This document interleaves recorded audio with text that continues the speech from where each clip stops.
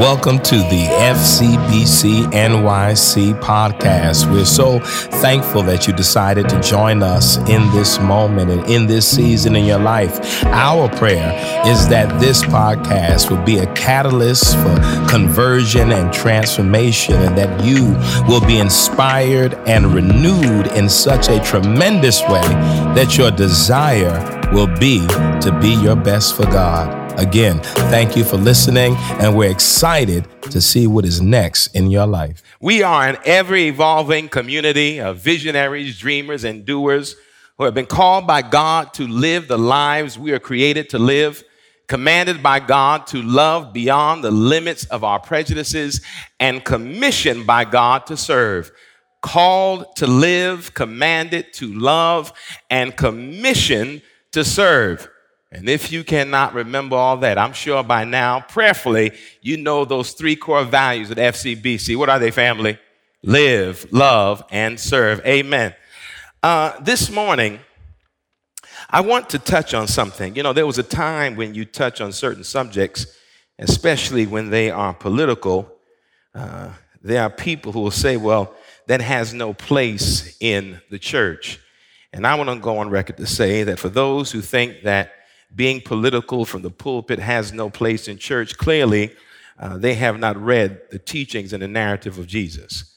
Because anytime you talk about the oppressed, anytime you talk about seeking to shift the mindset of those who have been living in oppressive regimes, when you talk about feeding the hungry and clothing the naked and visiting those who are in prison and visiting those who are in the hospital, those are political statements, because it is an attempt to transform the culture as we know it.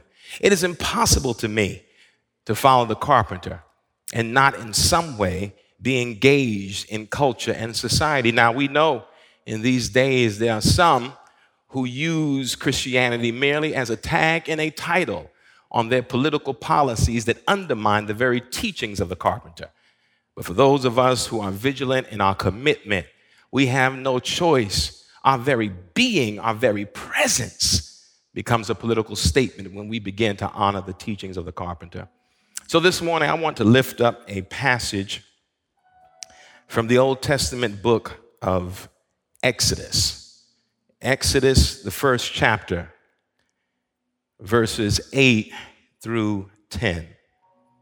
And I'll be reading from the New Revised Standard Version of Scripture. Exodus 1, verses 8 through 10.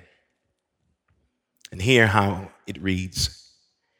Now a new king arose over Egypt who did not know Joseph. He said to his people, look, the Israelite people are more numerous and more powerful than we. Come, let us deal shrewdly with them, or they will increase, and in the event of war, join our enemies to fight against us and escape from the land. Come on, let's pray.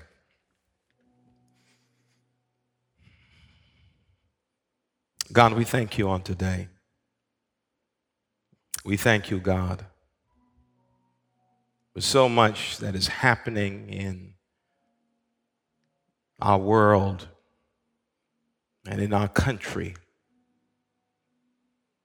The peacefulness of your graciousness continues to be a strong tower in our lives. For God, you have been many things. But God, we bless your name right now because you have been gracious towards us. And God, we can't talk about your graciousness if we don't also talk about how merciful you've been. Your grace and your mercy have kept us, seen us through some hard days. Your grace and mercy will continue to see us through the days ahead. Now, God, endow us with your spirit in such a way, oh God, that it will put at ease those who have been plagued and oppressed, and then put in discomfort those who have been doing the oppressing. Move, oh God, in this way.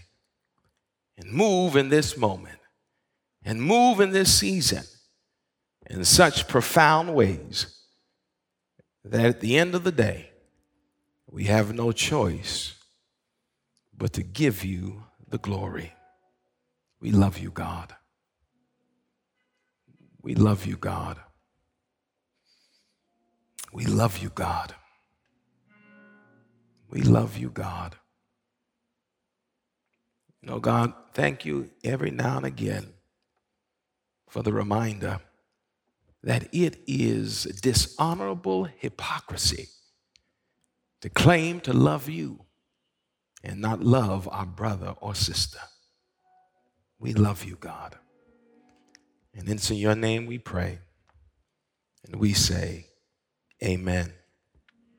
I want to read that scripture again in your hearing, Exodus 1, verses 8 through 10 in the New Revised Standard Version. And here's how it reads.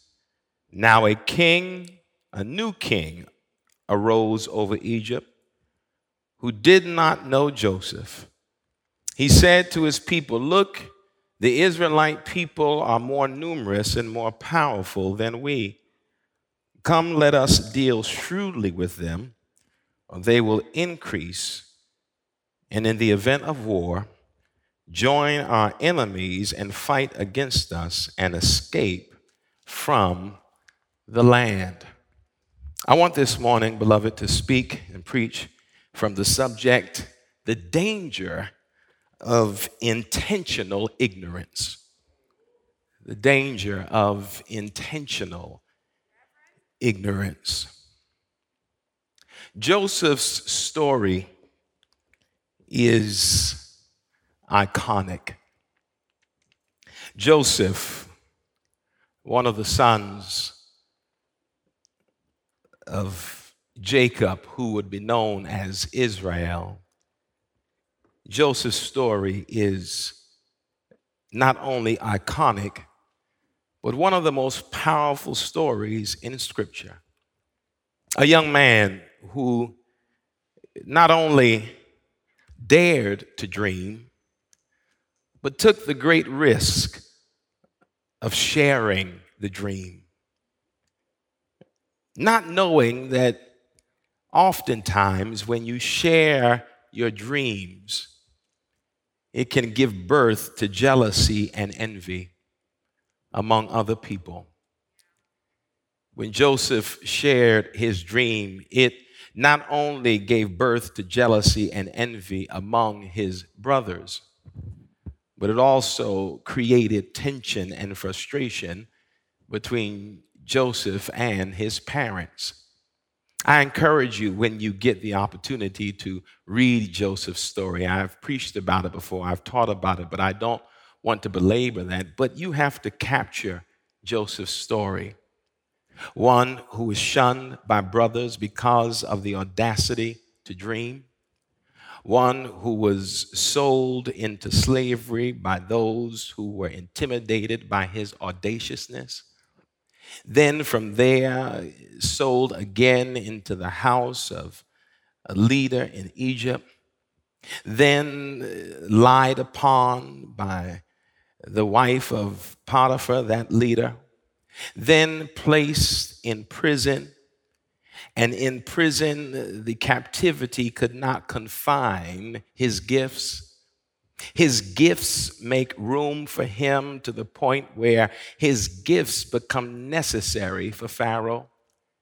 When he then uses his gifts in service of Pharaoh, and Pharaoh sees not only his gifts of dreaming, but to interpret dreams, Pharaoh makes Joseph second in command in Egypt.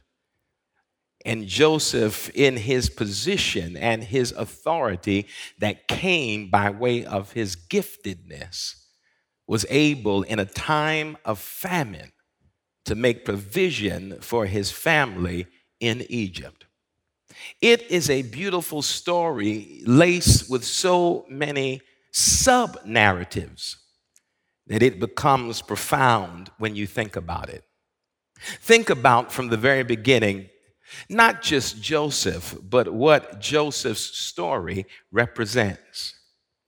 It represents the reality that no matter what people do to hinder and deter you and restrict you and confine you, they cannot shut out or shut down the gift that God has placed in you. That no matter how they may try, no matter what they may say, when God has given you a gift for you, there is no one who can stop the manifestation and the revelation that accompanies your gift. That's something that we all ought to realize, especially those of us who think somehow our positions and our ascension in life is connected to having the right connections and operating in the right networks as opposed to trusting in the gift that God has given you.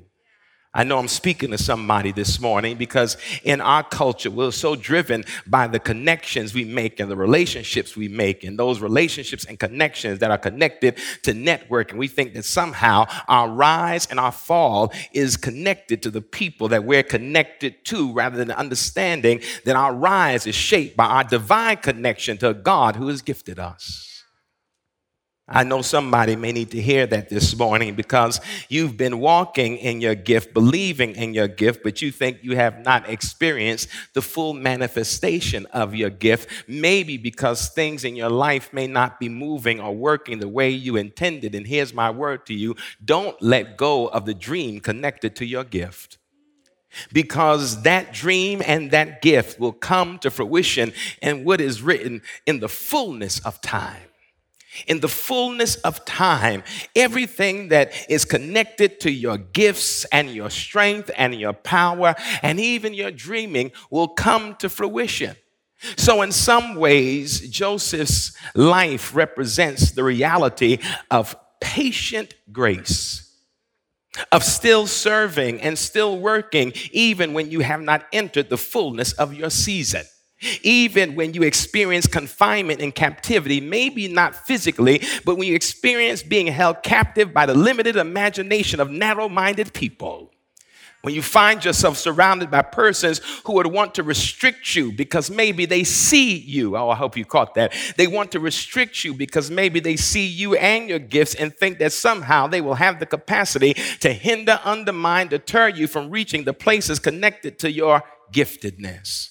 Joseph represents that untamed audaciousness, that unmitigated courage to pursue and honor what God has placed in you, no matter what the circumstance or the surroundings. That those circumstances and those surroundings don't determine the ultimate destination that's connected to your giftedness. So it does not matter what you are in and how you may be doing right now. You must understand, if you believe in what God has placed in you, it does not yet appear what you shall be. And more than that, no one can stand in your way.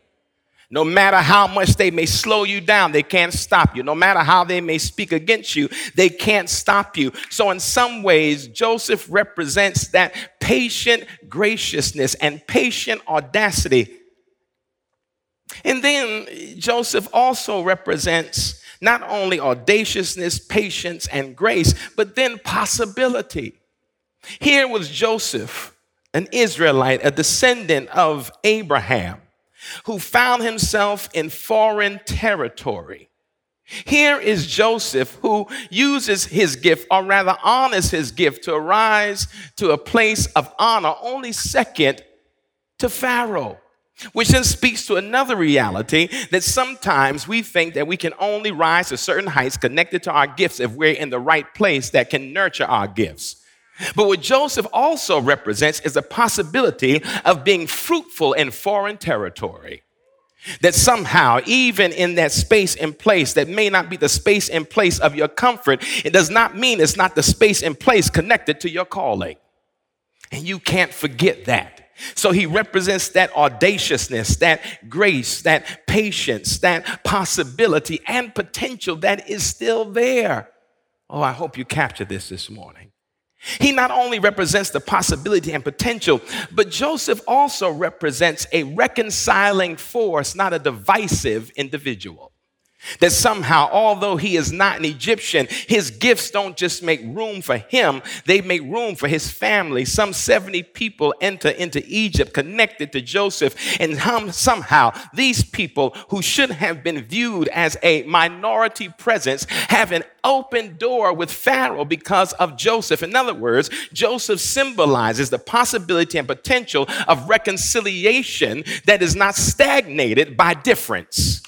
Oh, I hope you can get this today, that the difference between Joseph and his family and Pharaoh does not stop the divine possibilities that are at work. So Joseph represents, again, graciousness, patience. He represents audaciousness. Joseph represents possibility and potential. Joseph represents reconciliation and also healing, because there are those who let our differences become divisive, and that divisiveness becomes toxic, and that toxicity gives birth to anger, and that anger gives birth to bitterness, and the bitterness gives birth to betrayal of our humanity because of the difference that exists that ought not be a form of divisiveness, but a form of unity, but also a sign of the imagination of God, who can make so many people so unique at the same time. Oh my God, can you imagine that Joseph embodies that reconciliation and divine imagination?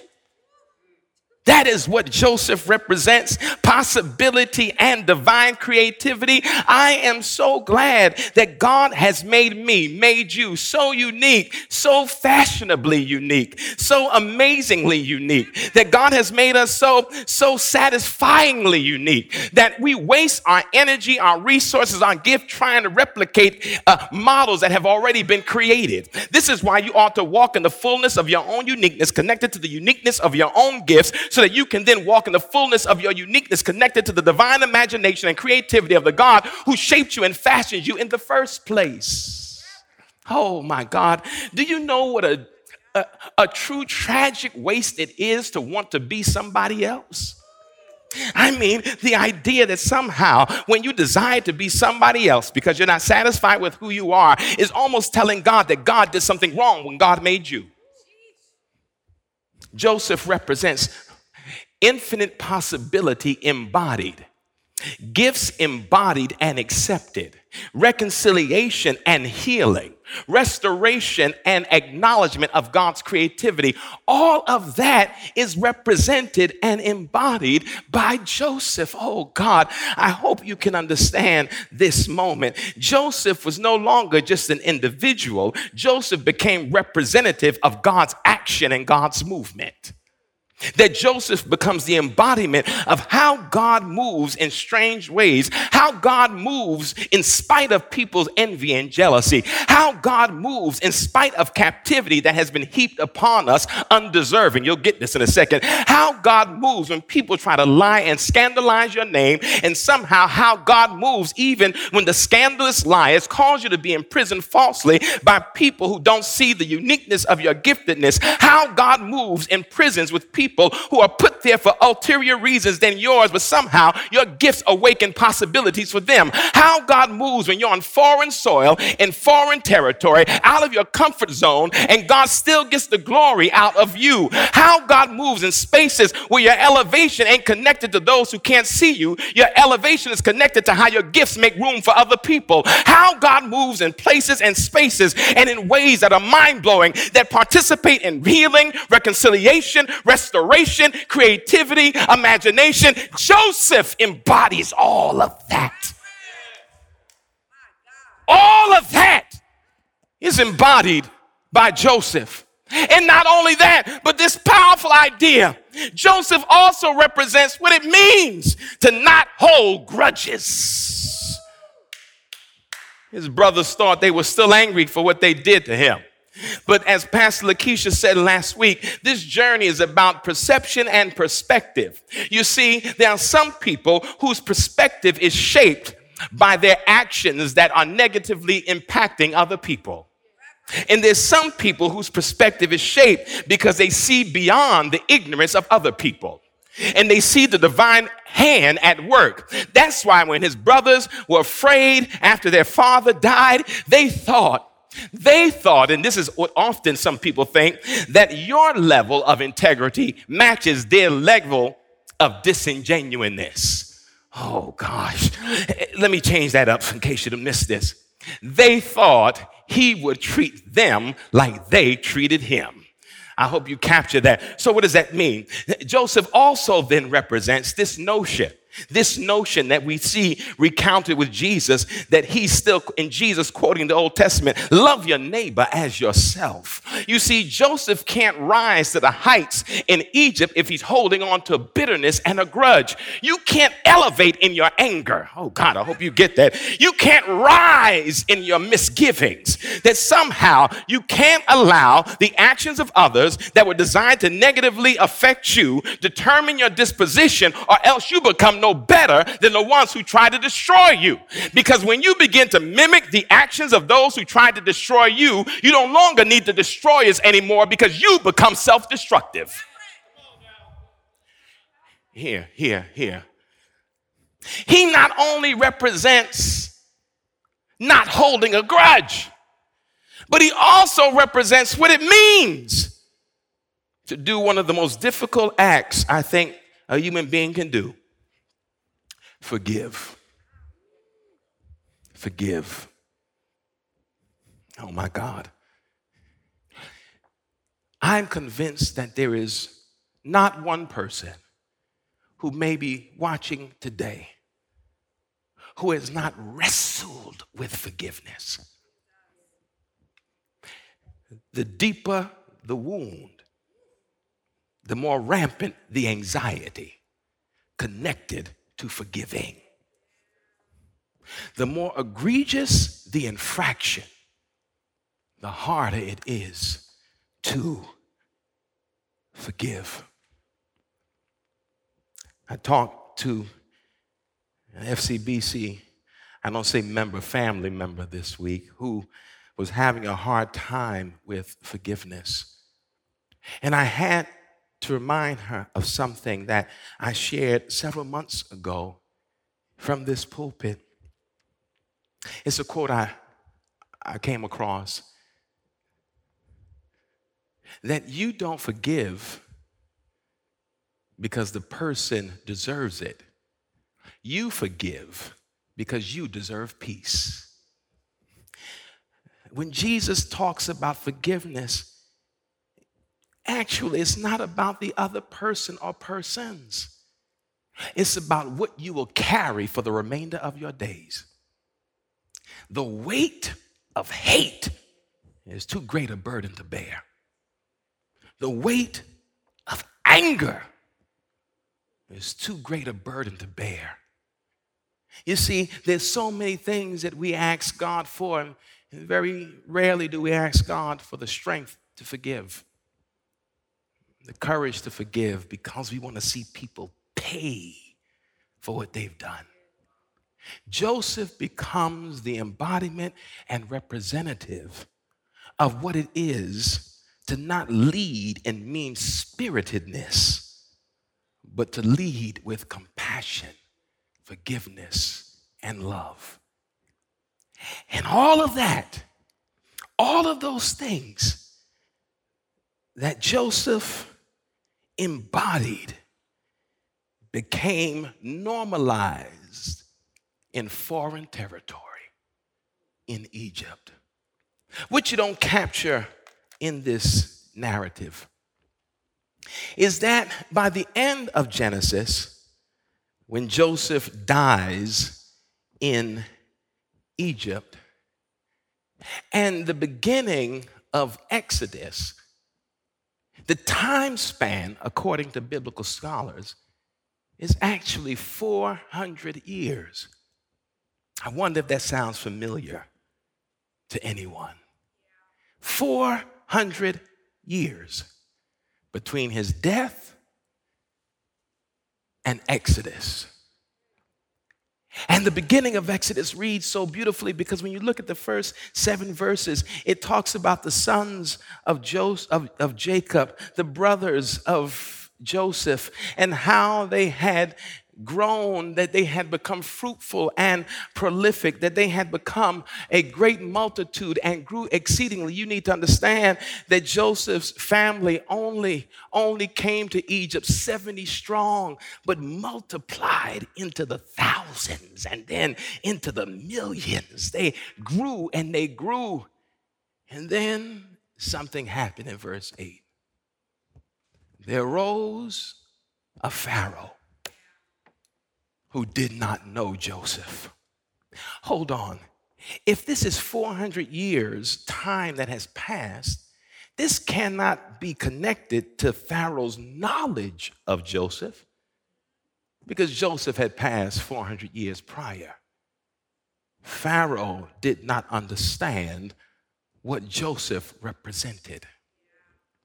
He represented that audaciousness, that patience, that grace, that ability to not hold a grudge, the ability to transcend your predicament, your captivity, to transcend those who seek to work against you, to still allow your gifts to make room for you and your gifts to help you arrive and ascend to the places that God has ordained for you. Joseph represented the ability to forgive and the ability to love and the ability to reconcile and the ability to restore and the ability to rejuvenate, the ability to not see difference as divisive, but to understand that we all have a common agenda connected to our humanity. Joseph represented all of that.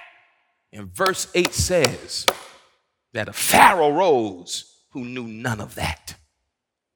Who knew none of that. And the danger is, if you read the text, what happens when a leader who does not understand Joseph, not the person, but what Joseph represents. When the leader doesn't understand all of that Joseph represents, it is a dangerous thing when your ignorance gives weight to your insecurity. It said that when he saw the numbers of Israel, he created a narrative in his mind that was not steeped in truth, but steeped on the fake news that was circulating in his own mind. That he created a narrative based on his rabid insecurity. And look at how the rabid insecurity worked. He was so intimidated by Joseph and his descendants. He made the assumption that somehow Joseph and his descendants who wanted peace and had peace would rise up against him. And so he wanted to create a scenario to keep Joseph and Joseph's descendants in a state of oppression. But look at the paradox. He wanted to oppress them, but didn't want them to leave because he needed them. 400 years with no insanity. And then there rose a Pharaoh who did not know Joseph. 400 plus years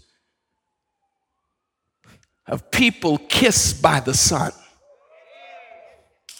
existing in oppression and chaos on the shores shaped by language steeped in deceit and lies. We hold these truths to be self-evident, that all men are created equal and endowed by their Creator with inalienable rights. Among these, life, liberty, and the pursuit of happiness. Hypocritical words, deceptive sentences constructed by people who were oblivious to their own ignorance, arrogance. 400 years of wanting peace and getting none. 400 years of being viewed as subhuman and not having your humanity honored. 400 years of being viewed as beasts. 400 years of lynching and raping and murder. 400 years of the destruction of culture and language. 400 years of the erasure of your cultural memory. 400 years. And almost 400 years later, there arose a president who did not know Joseph. This is where we are right now. We have a president who's intentionally ignorant. There's a danger because you then allow, juxtaposed to Joseph, you allow your smallness to become policy. You allow your insecurity to become legislation.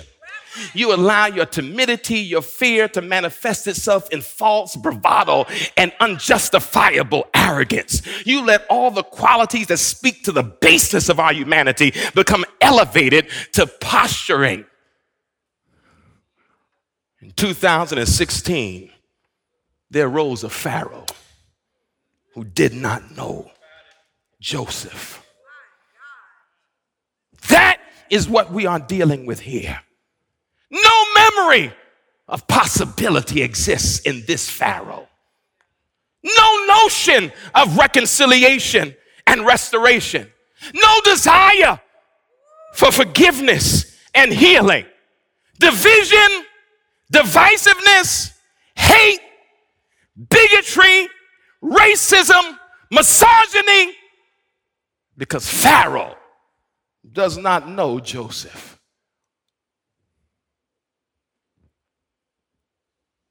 We who seek to represent the best of what this country is find ourselves right now in a strange position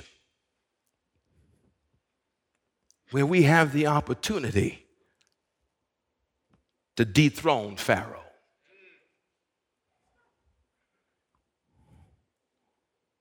But, and I'm really done,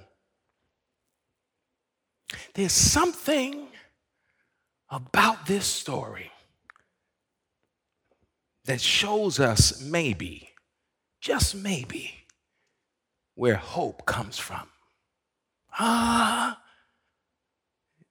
I know my grandmother used to say, my hope is built on nothing less than Jesus' blood and righteousness. I dare not trust the sweetest frame, but wholly lean on Jesus' name. But I know enough about this book to see those moments where God moves through the back door.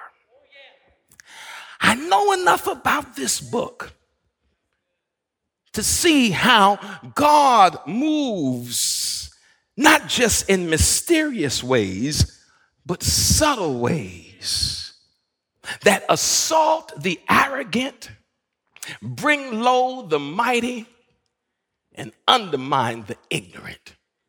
There's a danger in intentional ignorance, but there's power in the hand of God.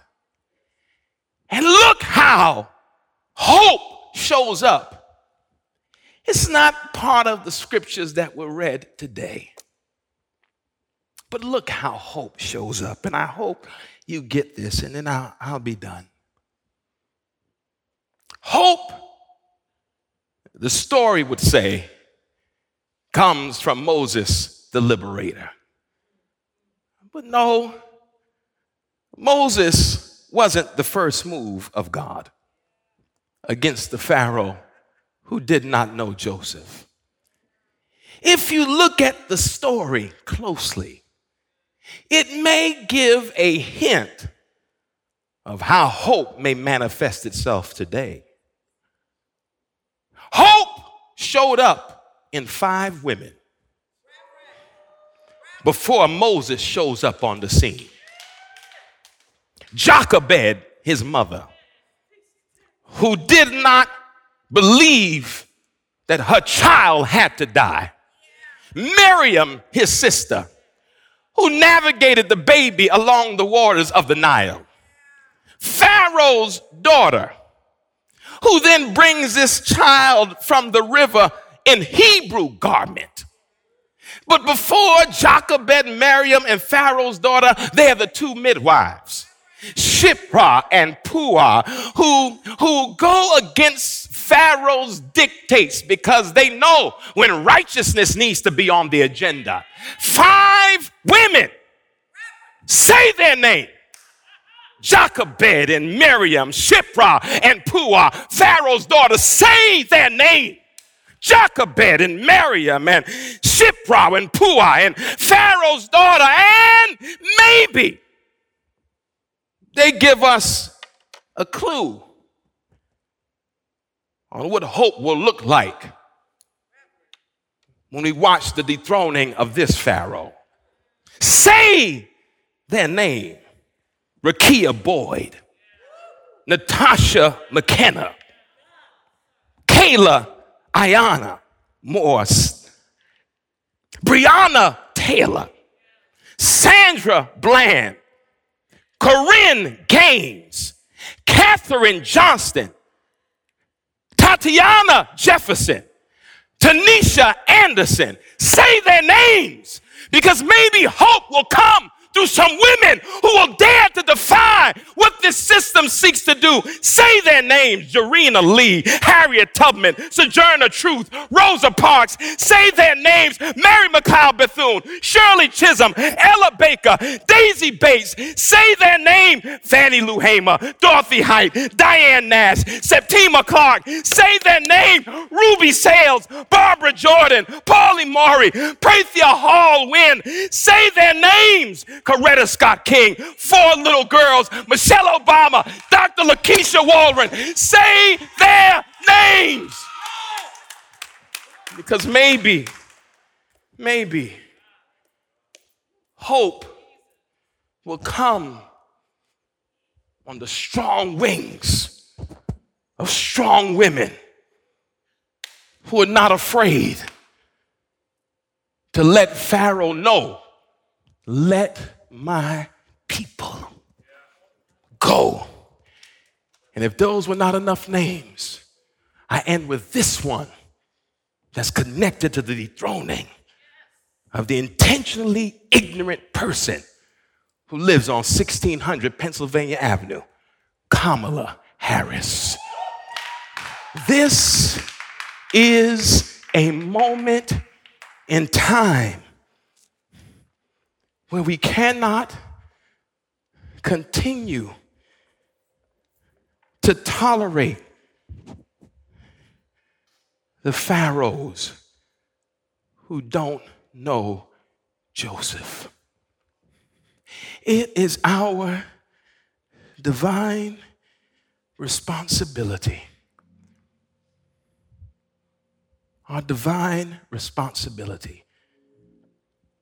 to speak truth to power and to not capitulate to the cultural insanity we see right now being played out. You see, what Pharaoh didn't know was who Joseph put his trust in. It's not just about what God can do. It's about what we have to do. You cannot be silent in this season. You cannot claim to be a lover and follower of the teachings of Jesus and sit back and do nothing while almost 200,000 people perish from a pandemic, while division and divisiveness is leading to bloodshed by those who are Pharaoh's imps. We who believe in freedom, who believe in justice, who believe in equality, cannot rest.